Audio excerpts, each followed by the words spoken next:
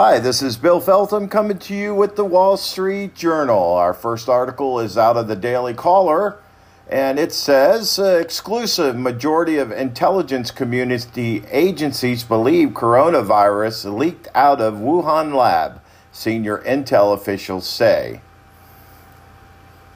And this is dated May 2nd, 2020 at 6:21 p.m. The majority view among the U.S. intelligence community agencies is that COVID-19 or the Wuhan flu is natural and accidentally leaked out of the laboratory in Wuhan, China, a senior intelligence official told the Daily Caller News Foundation, which is partially a lie.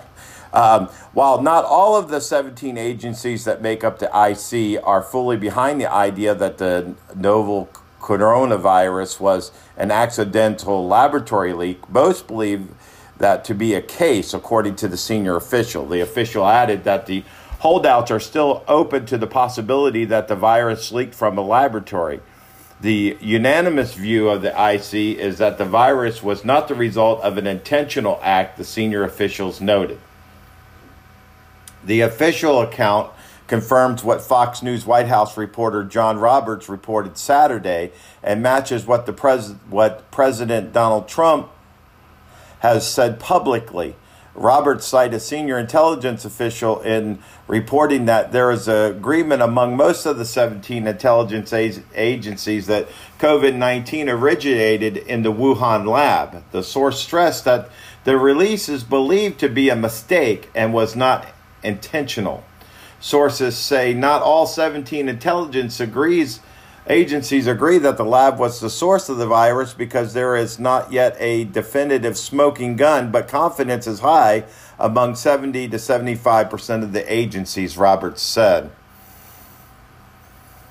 The Office of the Director of National Intelligence confirmed in a statement Thursday that the IC is rigorously investigating whether the virus was a result of a lab leak, while making clear the COVID-19 is not believed to be man-made or genetically modified, which that part, this is me speaking, is a lie. There's other evidence saying that it was manipulated by the scientist who ultimately ended up dying from it because she was the one who manipulated it. Trump said during a press conference Thursday that he has seen information that indicates with a high degree of confidence that the virus originated from the Wuhan Institute of Virology. Have you seen anything at this point that gives you a high degree of confidence that the Wuhan Institute of Virology was the origin of the virus? Roberts asked Trump Thursday. Yes, I have, Trump answered. And I think the World Health Organization should be ashamed of themselves because they're like the Public Relations Agency of China. So there you go. That's what's going on. And that's why President Trump has held off giving them any more funds. It's because of that. Because of their relationship with China. Now, moving over to the Wall Street Journal, our next article, the secret group of scientists and billionaires pushing a Manhattan Project for COVID-19 or the Wuhan flu. They are working to cull the world's most promising research on the pandemic, passing on their findings to policymakers and the White House. So there's an effort behind this that's more than they're letting on. Which if you read articles outside the mainstream, then you'll see what's really going on. And that's what I do on the side. I read other sources than what we are limited to here for this article here. Now, a dozen of America's top scientists and a collection of billionaires and industry titans say they have the answer to the coronavirus pandemic, and they found a backdoor to deliver their plan to the White House. The eclectic group is led by a 33-year-old physician turned venture capitalist, Tom Cahill, who lives far from the public eye in a one-bedroom rental near Boston Fenway Park. He owns just one suite, but he has enough lofty connections to influence government decisions in the war against COVID-19. These scientists and their backers describe their work as a lockdown-era Manhattan Project, a nod to the World War II group of scientists who helped develop the atomic bomb. This time around, the scientists are marshaling brains and money to distill unorthodox ideas gleaned from around the globe. They call themselves scientists to stop COVID-19, and they include chemical biologists and immunobiologists and neurobiologists, a chronobiologist and an oncologist, a gastroenterologist and an epidemiologist, and a nuclear scientist. Of the scientists at the center of the project, biologist Michael Robash, a 2017 Nobel Prize winner, said, "There's no question that I'm the least qualified." This group, whose work hasn't been previously reported, has acted as the go-between for pharmaceutical companies looking for a reputable link to Trump's administration decision makers. They are working remotely as an ad hoc review board for the flood of research on the coronavirus, weeding out flawed studies before they reach policymakers.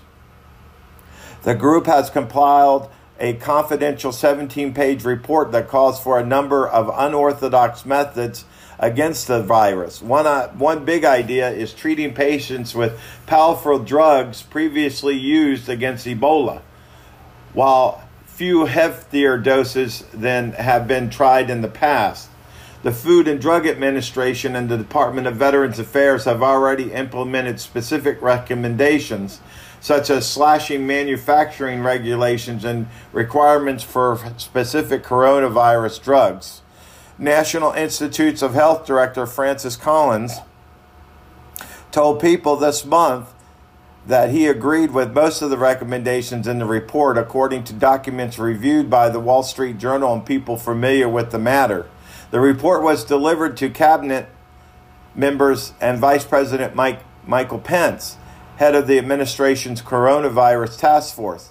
Dr. Cahill's primary asset is a young lifetime of connections through his investment firm. They include such billionaires as Peter Thiel, Jim Pilati, and Michael Milkins, financiers who afforded him the legitimacy to reach officials in the middle of the crisis.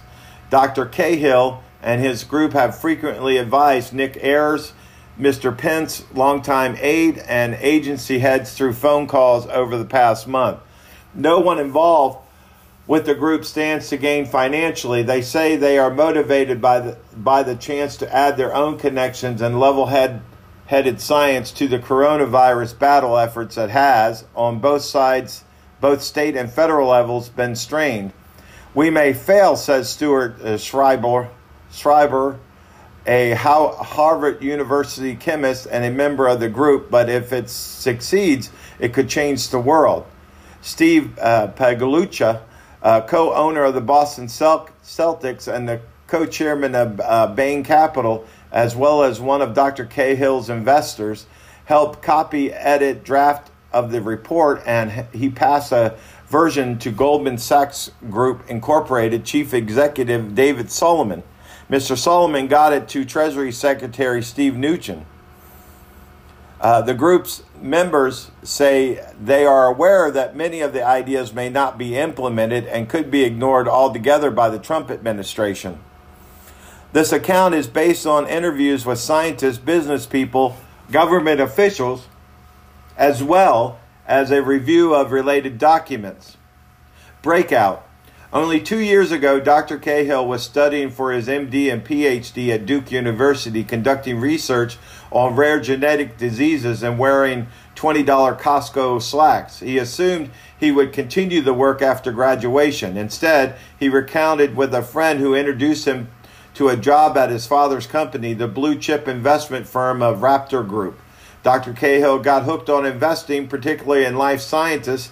He reasoned he could make a bigger impact by identifying promising scientists and help them troubleshoot problems, both scientific and financial, than doing research himself. After a stint in Raptor, he formed his own fund, New Path Partners, with $125 million from a small group of wealthy investors, including Silicon Valley stalwart Mr. Thiel and private equities founder like Mr. Pagliacca. They were attracted to his blunt approach as well as his interest in tackling intractable problems. In early March, as the COVID-19 death toll mounted, Dr. Cahill was intrigued and a little depressed with the state of research on the virus. Science and medicine were the furthest things removed from everything happening, he said. His investors peppered him with questions about the virus, and he organized a conference call to share some against-the-grain ideas on how to accelerate drug development and the like. He expected about 20 people. When Mr. Cahill tried to dial into the meeting, he was rejected because the call had reached capacity.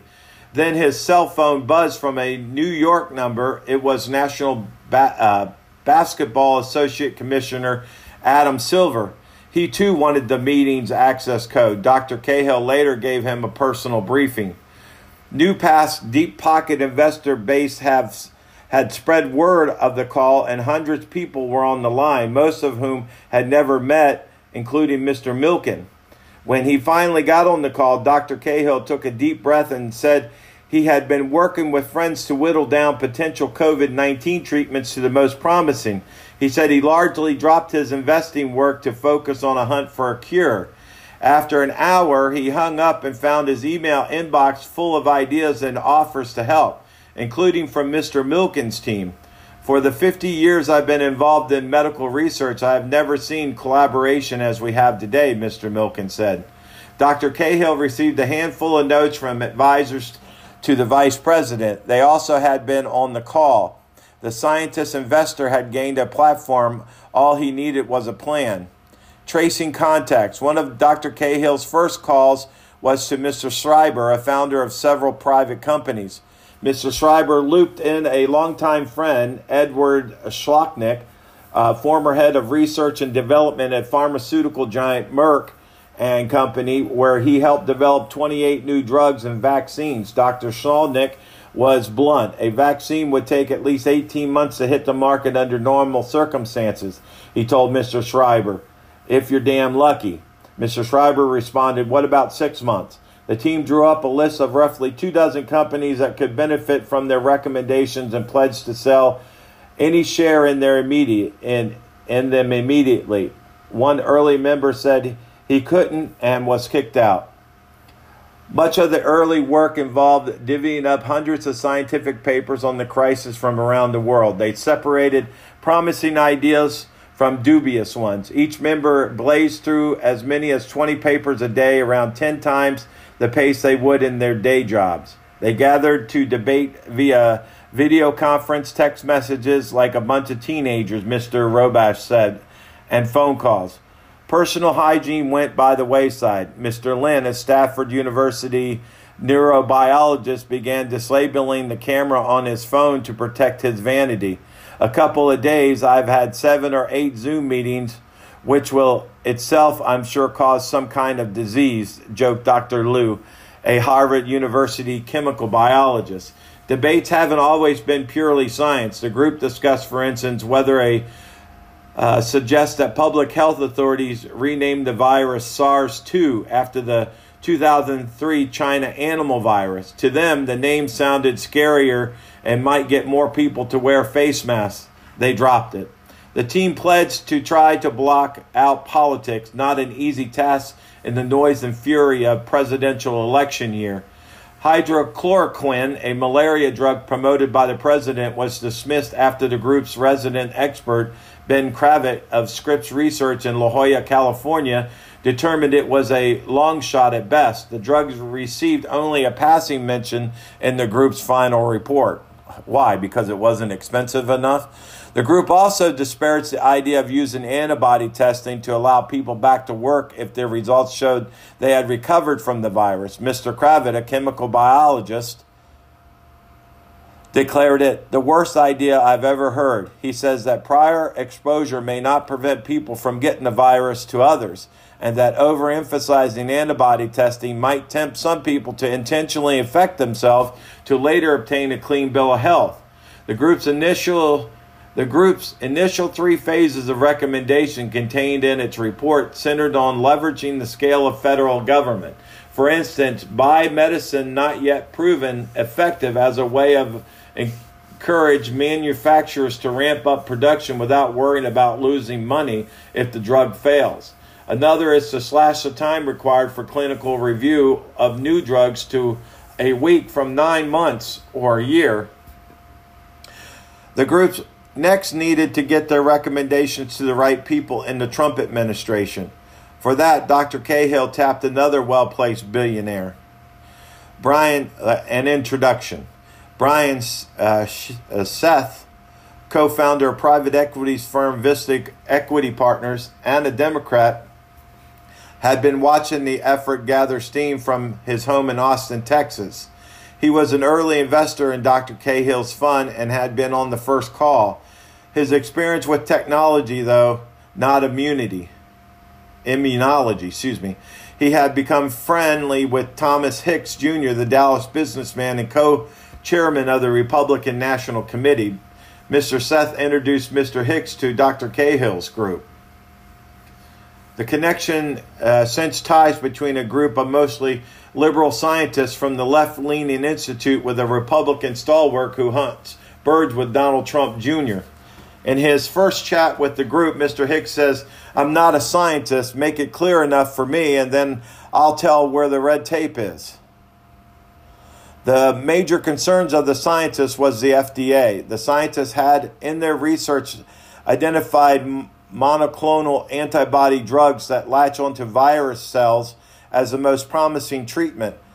But to make the medicine in sufficient quantities, one drug maker, Regeneron Pharmaceuticals Incorporated, would have to shift some of its existing manufacturing to Ireland. FDA rules require a months-long wait for approval. Mr. Slonick, who had tussled with bureaucracy during the AIDS epidemic, tried reaching the FDA. The call ended poorly after the bureaucrats told the group they already had the pandemic under control. In a group call afterwards, one of the scientists said of the FDA, "They're the problem here." Dr. Cahill got in touch with Mr. Myers. Once the group briefed the vice president's aide on the bottleneck, Mr. Ayers said he knew who to call. That evening, March 22nd, Regeneron received a call from the FDA. They had permission, starting immediately, to shift production to Dublin. That was proof positive that what we were doing was starting to work, Mr. Robash said. The group also made inroads with the VA, the largest healthcare system in the U.S.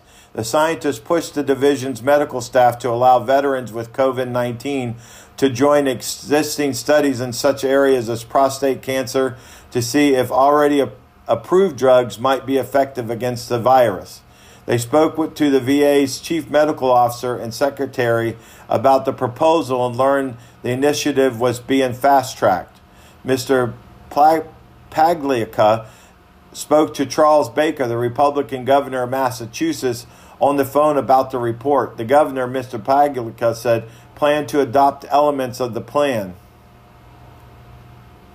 With much of the scientific proposal under advisement or already in the process, the group has an eye on the COVID-19 world. Mr. Pagliuca pushed the scientists to add a fourth phase to the plan, reopening America. The idea including development of a saliva test and scheduling tests at the end of the workday so results are available by morning. They also have suggested a nationwide smartphone app that requires residents to confirm each day that they don't have any of the 14 symptoms of a cold or fever. Group members have continued their discussion with administration officials in recent days, hoping their confidential turns to actions. We need the entire nation, government, business, and science to unite to defeat this, Mr. Paglia said. Corrections and amplifications. An earlier version of this article incorrectly attributed a quote, "I'm sure caused some kind of disease," to Michael Lynn. It was said by David Liu, April 27, 2020. 2020. So there you go. That's what's going on there. Somewhere along the way, they'll get something done here. And moving on,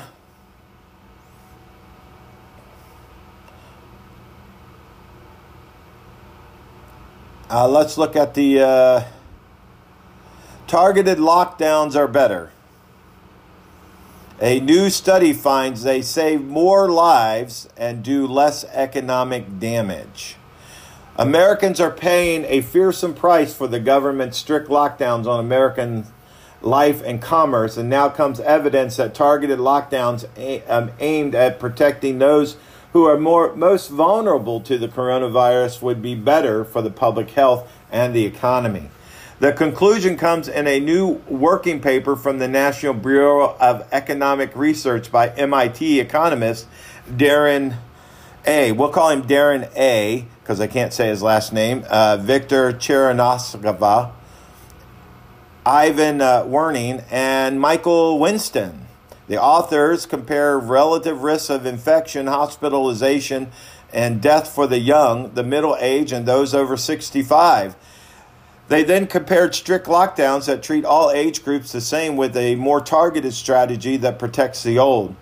Interestingly, we find that semi-target policies that simply apply a strict lockdown on the oldest group can achieve the majority of the gains from fully targeted policies, the author writes. For example, a semi-targeted policy that involves the lockdown of those above 65 until a vaccine arrives can release the young and middle age groups back into the economy much more quickly and still achieve a more lower fatality rate in the population, just above 1% of the population instead of 1.83% with the optimal uniform policy.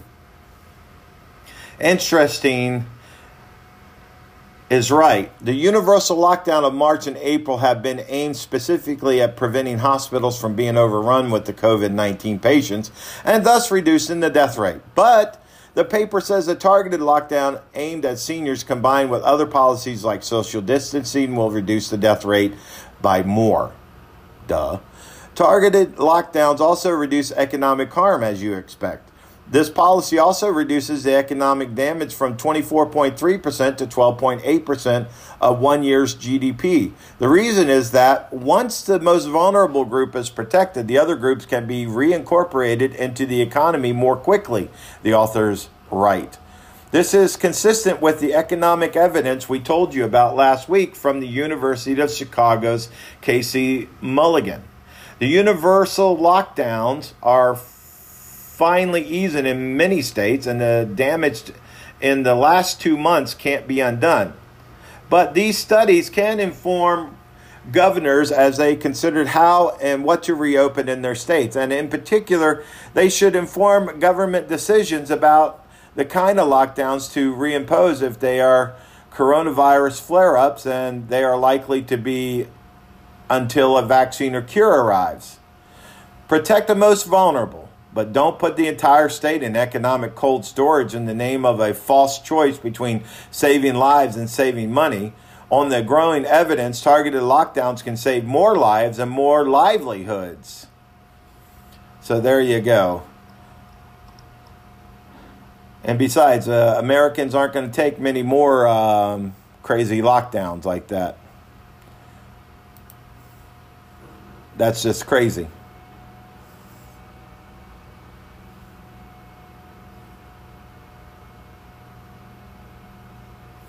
And here we go. Our Congress creates a coronavirus mess. Oh, that article's a little late. Let's go to a newer one. That's from April 23rd. We know they did that.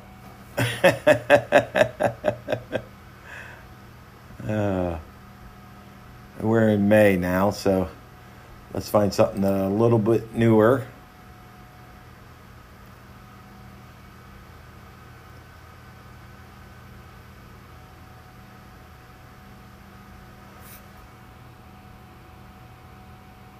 Okay, why you can't find rubbing alcohol. Here you go. The U.S. now has vast surpluses of a sanitizing liquid that consumers aren't allowed to buy. One of the few everyday consumer items still not available at most stores is good old rubbing alcohol. Unlike the toilet paper shortage caused by irrational hoarding, the coronavirus pandemic has greatly increased the actual need for germ sanitizing alcohol. What makes a shortage particularly frustrating is that the U.S. is, by far, the world's largest producer of alcohol. That distinction is a result of the Energy Policy Act of 2005, which requires fuel producers to blend 4 billion gallons of corn ethanol into their gasoline by 2006 and 7.5 billion by 2012. The immediate result was a spike in the price of corn and an increase in food prices worldwide. U.S. farmers soon solved this problem by diverting millions of acres of land to growing corn. Ironically, this increased overall CO2 emissions, to the chagrin of the environmentalists who had championed the mandate as a way of fighting global warming. Long before policymakers had seen their error, however, farm states had so fallen in love with ethanol that they successfully lobbied the federal government to raise the mandate to 32 billion gallons a year by 2022. Keep in mind that the oil industry would gladly pay billions of dollars in extra taxes each year not to use it. The negative effect of this forced usage of corn-based ethanol in refined petroleum include higher gas prices. Alcohol costs more than oil per British thermal unit, and more than 30 million acres lost to subsidized corn production, an area that vastly exceeds all the land lost to urban, suburban, and exurban sprawl over the past century. And while the U.S. now has inordinate supply of excess alcohol, fuel producers can't use it, since adding any more to gasoline will damage car engines. Surely now, with people clamoring for germ sanitizing alcohol, this excess supply can be put to good use. Not so fast. The Food and Drug Administration and Bureau of Alcohol, Tobacco, Firearms, and Explosives have prohibited the use of ethanol in place of isopropyl alcohol, even though both are equally effective as germ killers. On April 3rd, the FDA announced that ethanol made at plant-producing fuel ethanol can be used as rubbing alcohol if it contains no additional additives or chemicals from the plants, and they can ensure water purity and proper sanitation of equipment. But it's unclear how much supply will increase, since the FDA also stated that it would consider each plant on an individual basis and grant approval only if a plant meets quality control specification. Worse yet, the FDA reversed course on April 16, announcing additional restrictions that effectively prevent any sales, even though ethanol companies had already produced and shipped millions of gallons of high-grade alcohol for hand sanitizers. With U.S. ethanol inventories at all-time highs of about 900 million gallons, you think the FDA would let us have a little for our hands. So there you go. If there's a problem, you know the government is behind it. There you go. Well, that's all the time I had for this half hour. So grab your coffee, grab your Kool-Aid, or whatever it is you like to drink, and your treats, and we'll be right back for part 2 of the Wall Street Journal. Hi, this is Bill Feltham. Welcome back to the Wall Street Journal for part 2. And here we go with some technology. The scramble for delivery robots is on, and startup can barely keep up. Adoption of robots and drones carrying goods speeds up as the frightened world craves safe delivery of everything from medical supplies to food. Early this week, a pair of sleek four-wheeled robots began trundling across the cracked pavements outside the Sleep Train Arena, the defunct former home of the Sacramento Kings, which the state of California has turned into a field COVID-19 hospital. The robots, dubbed R2, were supposed to be delivering groceries to residents of a wealthy neighborhood in Houston, part of a rollout by the Mountain View, California-based startup Nuro, N-U-R-O. Instead, like other robots the world over, they have been pressed into service delivering goods and medical supplies as a way to help prevent transmission of the deadly coronavirus. In Sacramento, Nuro's robots are shuttling food, fresh linen, and personal protective equipment between a nearby supply depot and the field hospital, allowing support workers to remain physically distant from patients and hospital staff. Some variations of this process, a sort of unexpected wartime mobilization, is happening in cities including Tel Aviv, Hangzhou, China, Washington, D.C., and Grand Forks, Nevada, or North Dakota, These efforts range from pilot programs to large-scale operation, including hundreds of delivery robots traveling on roads or in the air, collectively covering thousands of miles. While some of these robots are quickly becoming an important part of healthcare supply chains, most are helping simply by allowing contactless delivery of groceries and other essentials. The arrival of robot delivery have already seemed a foregone conclusion, at least in places where it made sense. But the pandemic has turned businesses, governments, and consumers from cautious beta testers into eager early adopters. Yet, what should be a windfall for startups may have arrived too early. Before they are able to ramp up manufacturing of their delivery robots and ahead of approvals by national and regional governments that determine where and how robots can be deployed. Before COVID, the driver for automation was mostly around reducing costs of delivery, says Anthony Townsend, an urban tech consultant and author of the forthcoming Ghost Road, about the future of autonomous vehicles. Now, it's about capacity. For companies like Flytrex, an Israeli autonomous drone delivery startup, the pandemic means less regulatory red tape. Historically, the biggest barrier to use of the technology, says Chief Executive Yarviv Bash. On Friday, Flytrex launched a pilot of his autonomous drone delivery service in Grand Forks, delivering goods ordered from Walmart Supercenter to a handful of backyards nearby. Walmart is not a partner. Flytrex buys goods directly from the store. In the coming months, the company plans to expand the service to the drone's full flight radius of 3 miles, enabling delivery of packages up to 6.5 pounds to 100 homes. Flytrex has been a part of the Federal Aviation Administration's trials of drone deliveries for the past 2 years, inching its way towards approval of its custom-made delivery drones. While coronavirus has delayed the final field tests of its drones, which were to take part in North Carolina, other aspects of the approval process have sped up. I think FAA regulators are actually working harder from home. They're always on Zoom, says Mr. Bash. Since COVID-19 started, we have 3, 4, sometimes even 5 calls per week with them, where before it was only maybe one a week. An FAA spokesman called the recognition of its employees' dedication heartening and humbling. Starship Technologies has been delivering groceries in British towns of Milton Keynes since late 2018. A Terrier-sized 6-wheel robot operates 14 hours a day, traveling on sidewalks. The company had been able to reach approximately 100,000 people in Milton Keynes.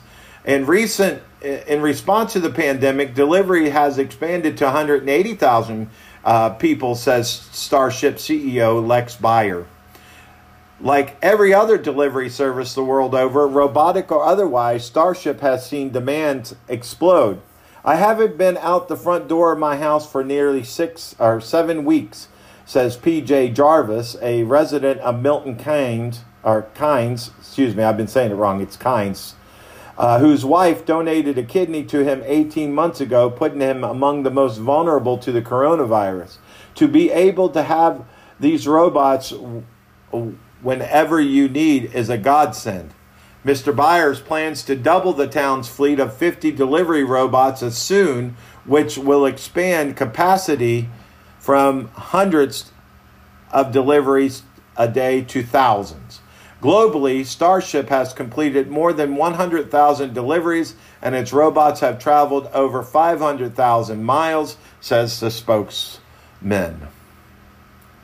In the U.S., Starship has focused on deliveries on college campuses where sidewalks are robot-friendly, and at least before nationwide stay-at-home orders, demand from students was high and nearby food options plentiful. In Fairfax, Virginia, George Mason University has closed down normal options but decided not to send home graduate students and study abroad undergraduates. Starship is continuing to deliver with more than 25 robots 7 days a week. Students can order from Starbucks, Wing Zone, and a local grocery store.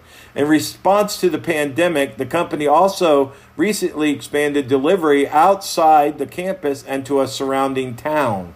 For Neuro, maker of the R2 robot, now operating in Sacramento, the coronavirus has meant both increased demand and shifted priority. The company continues to operate as an autonomous delivery service in Houston and has seen orders nearly double since the first week of shelter in place. And now, those deliveries aren't made by the little robots, but by modified Toyota Priuses with safety drivers at the wheel. For the consumer, it's little different than a delivery from Postmates or Instacarts.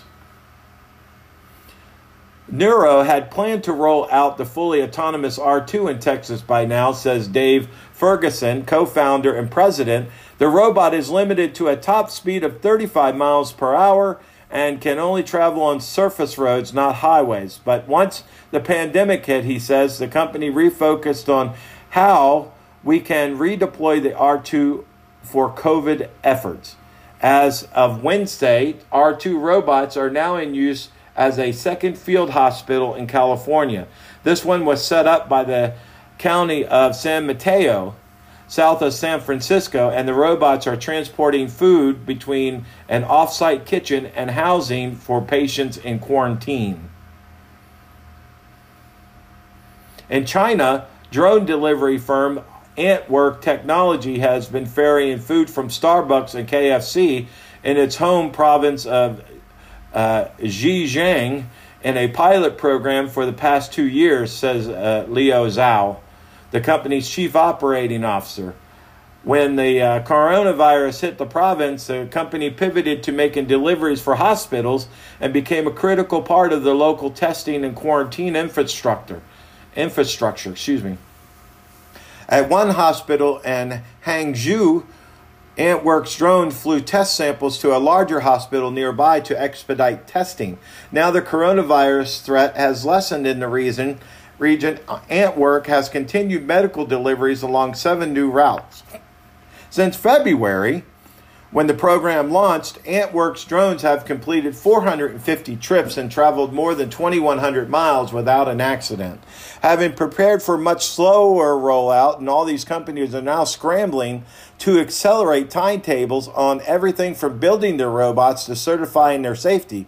Flytrex, for example, can't conduct critical drone flight tests because of stay-at-home orders, says Mr. Bash. Neuro, which recently received approval from both the federal government for the design of its R2 delivery robot and from the state of California for its autonomous operation on roads, has limited capacity to produce them.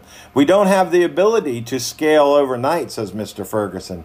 Until there is a reserve of robots compatible to the reserve of humans that can be called upon by Amazon and Instacart at times of great needs, robot delivery can only have a limited role in response to pandemic scale crisis, especially with the high cost of maintaining extra capacity. So if you're looking for a job, there it is. It is more likely that robots will gradually supplement the human labor force as demand for delivery expands. Before the pandemic, about 3% of U.S. grocery spending happened online, according to a survey published in February 2019 by Bain & Company. That percentage will rise dramatically, even if only some of those have since adopted its continued to use it. That also means that delivery robots aren't likely to take anybody's job soon. What will be replacing is not a delivery driver, but you driving to the store yourself, says Neura Mr. Ferguson. Plus, even fully automated systems require human labor, from maintenance to remote assistance. Even the heads of these companies acknowledge that their technology can only ever be part of the solution. And studies of economics and energy consumption of truck delivery shows that it's almost impossible to beat delivering certain types of goods the old-fashioned way when it's done right. Nevertheless, the coronavirus pandemic has brought into focus the suitability of robots for fast, short-distance deliveries from local businesses and in other contexts where time and safety is of the essence, such as health care. So there you go, the robot. It's almost a Jetson time. Here we go. We got robots doing deliveries for us. How fascinating. So there you go. And along with that, Grandma is still essential. It's grandparents to the rescue for stress working from home parents. And how is that? Sarah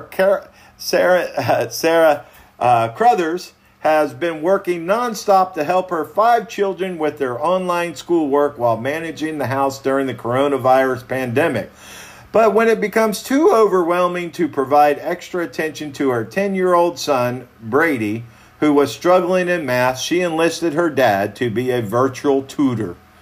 Dale Rimkus, a retail manager who lives nearby in the Chicago suburbs, was more than happy to oblige. Before the coronavirus shut down, the 67-year-old got together with Brady about twice a week to work on math. Now they conduct daily sessions over FaceTime. When they first started, Mr. Rimkus noticed that his grandson seemed tense. He didn't feel confident in his ability. So a week into it, I decided to start off each call with something unrelated to the lesson, Mr. Rimkin said. One morning, he asked Brady if he noticed anything different. Mr. Rimkin was wearing another pair of glasses. The next day, he was wearing a new pin on his shirt. On another day, he drew a small dot on his face using his wife's eyebrow pencil. Another time, he made a very obvious change. His wife, Marla, 63, dressed up as him and mouthed the words while Mr. Rimkus spoke off screen.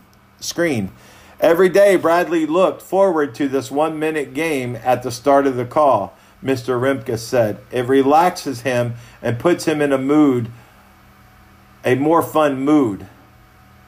Mr. Rimkus came up with another idea to make math fun. He downloaded some math battleship grids online and sent them to Bradley. Players have to solve math problems to determine the right coordinates.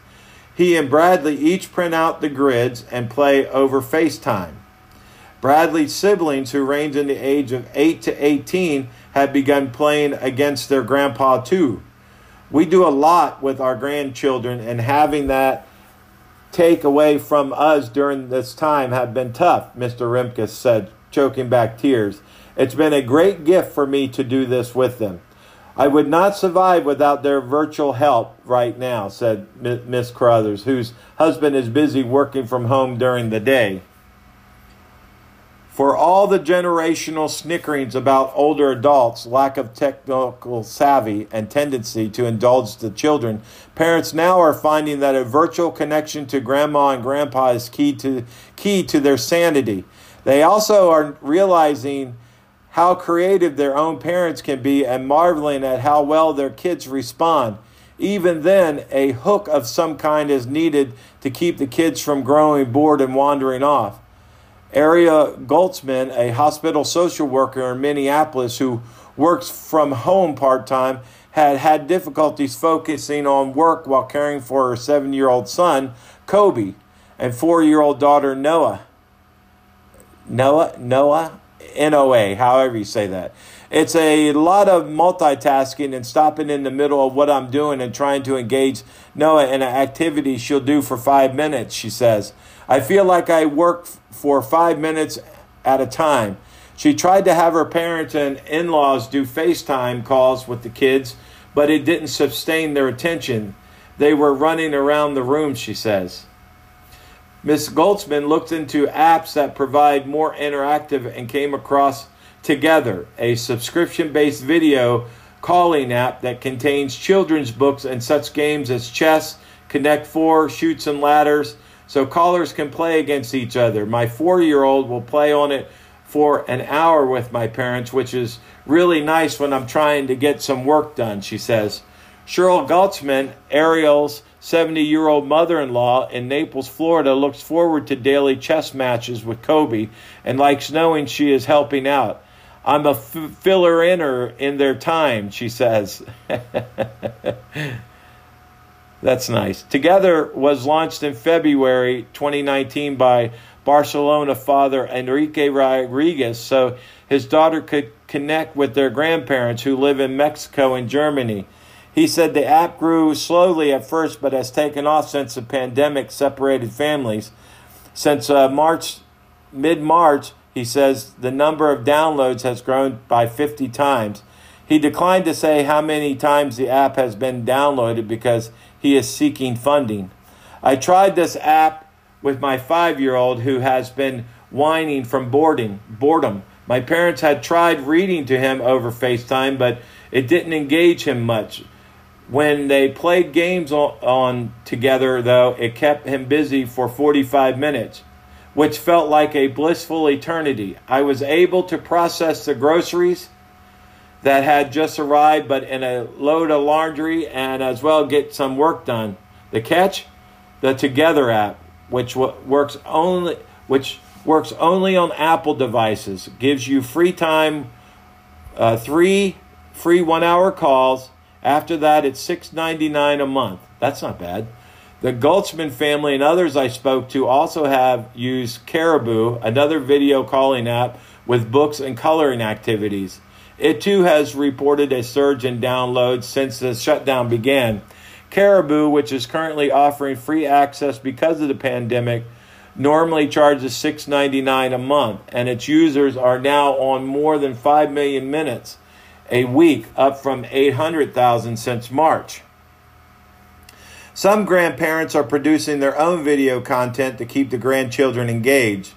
Bridge Kuntz of New Jersey has been conducting cooking classes over FaceTime for her granddaughters, Ariel and Emery, aged 12 and 10 in Phoenix. So far, the 64-year-old has taught them how to make gnocchi, eggplant parmesan, and biscotti. It's something we can actually plan on the calendar. It's an educational experience for the kids, and it helps mom with dinner, said the girl's mother, Elena Kuntz. Alexis Friedman, a learning and development contractor in Northbrook, Illinois, came to rely heavily on her mom when she became ill with coronavirus-like symptoms last month. Although Ms. Freeman tested negative for coronavirus 19, she had to isolate herself in her bedroom for 7 days while her husband cared for their 5-year-old and 16-month-old. Ms. Freeman's mother, Ray Luskin, 69, held virtual art classes and dance parties with the 5-year-old over the Echo Show 5 device. When Ms. Luskin previously had done video calls with her granddaughter over Facebook Messenger without an activity, the little girl would just walk away. I think having something that's planned and that she enjoys has helped with her attention span, Ms. Freeman said. One thing that's been cool for me as a parent to see is that my mom and daughter have a special connection. She opens up more to her grandmother than she does to me. Mara Markson, a hospital social worker in Chicago, was struggling to keep her 2.5-year-old daughter, Shay, occupied when she works from home. She tried having her do virtual music and yoga classes, but Shay would just pull up a chair and watch. Zoom play dates with Miss Markin's mom, friends, and their kids were a disaster. It was like herding cats, she said. So she turned to the grandparents who read to Shay over Google Hangouts. She always wants to look at the pictures on the screen, so I have to read upside down, says Elena Markson, 71, of suburban Buffalo, New York. Sometimes she'll just jet off and want to play. The grandmother had better luck when she and Shay played Hide the Matzo, a Passover book, or Passover game. Shay received a book as a prize for finding the matzo. They played and read books online for nearly an hour. Elena Matson said the virtual time with granddaughter is no replacement for seeing her in person, but for now, it's the best she has. It's my fix, she says. So there you go. If you have grandchildren out there and you can do this, there's two online things right there. So moving on, that's some really nice tech stuff. And what else do we have on here?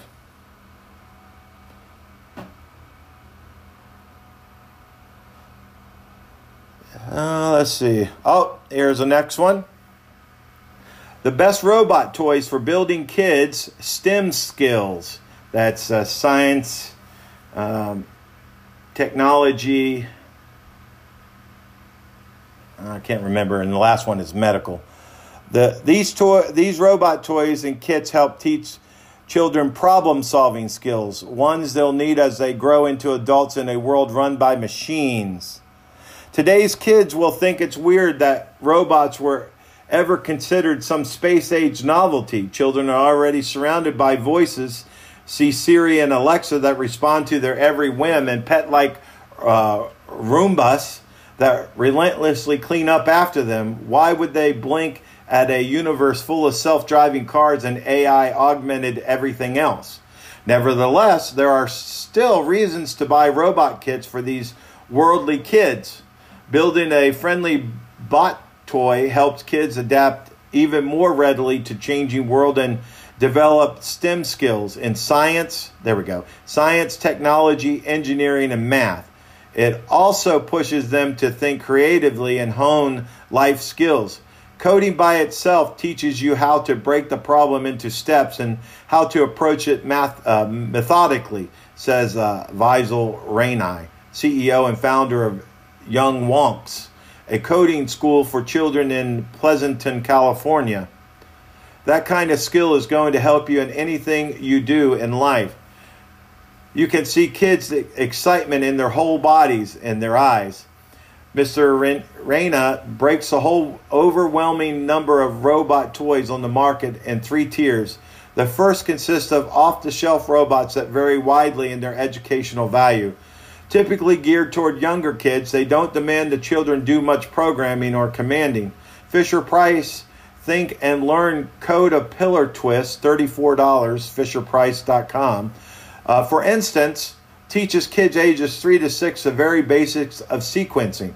For preteens, ELNCO, ELENCO''S, Teach Tech Mechanics 5, $36, ELNCO, ELENCO.com, and MakeBlocks''S, MBot Ranger Kit, $126, MakeBlock.com. Call for critical thinking skills, but don't overwhelm budding block builders. The second tier includes store-bought kits that provide kids all the necessary components, but let the maker assemble them as he or she sees fit. Lego's Mindstorms EV3 kits offer detailed instructions for 5 core designs, but also equips young tinkerers with enough pieces and programming flexibility to set them free once they earn their engineering stripes. $345, Lego.com. Vex Robotics is another player in this category with crafty kits ranging in grade levels, complexity, and price for pre-kindergarten children through college-age engineering students. VexRobotics.com. After learning to create and code their own bots from kits, experienced builders as young as 8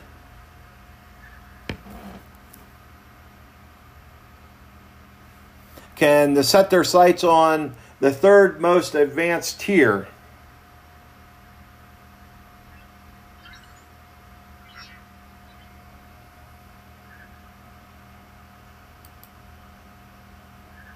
Custom machines that are often crafted with pieces pilfered from kits or found at hobby stores. These homespun bots might not look pretty, but by assembling the components from scratch with the help of coding programs, builders learn along the way. Kids who jump at the chance to build and code robots offer competition like RoboRave, a set of contests that call on students' teams to design robots that accomplish specific tasks like navigating a maze or extinguishing a fire. That's pretty cool.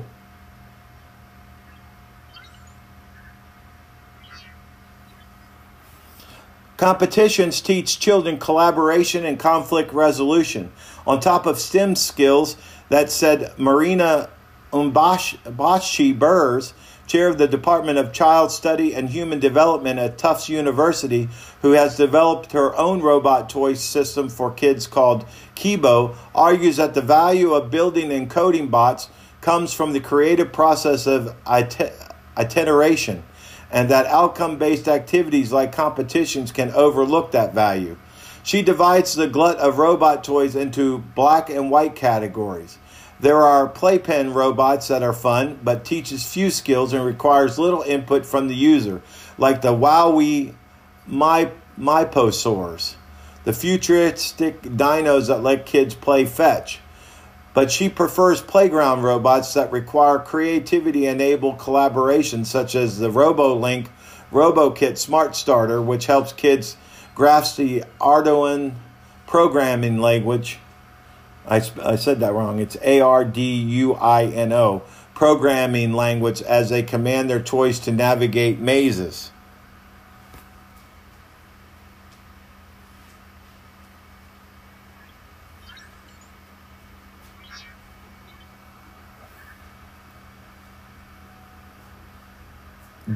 Brett Greenstein, Senior Vice President for AI and Analytics at the tech firm Cognance, similarly extols open-ended robo engineering. The fact that you can copy instructions and make something work is really cool, but it's the extrapolation and the creativity that comes after that.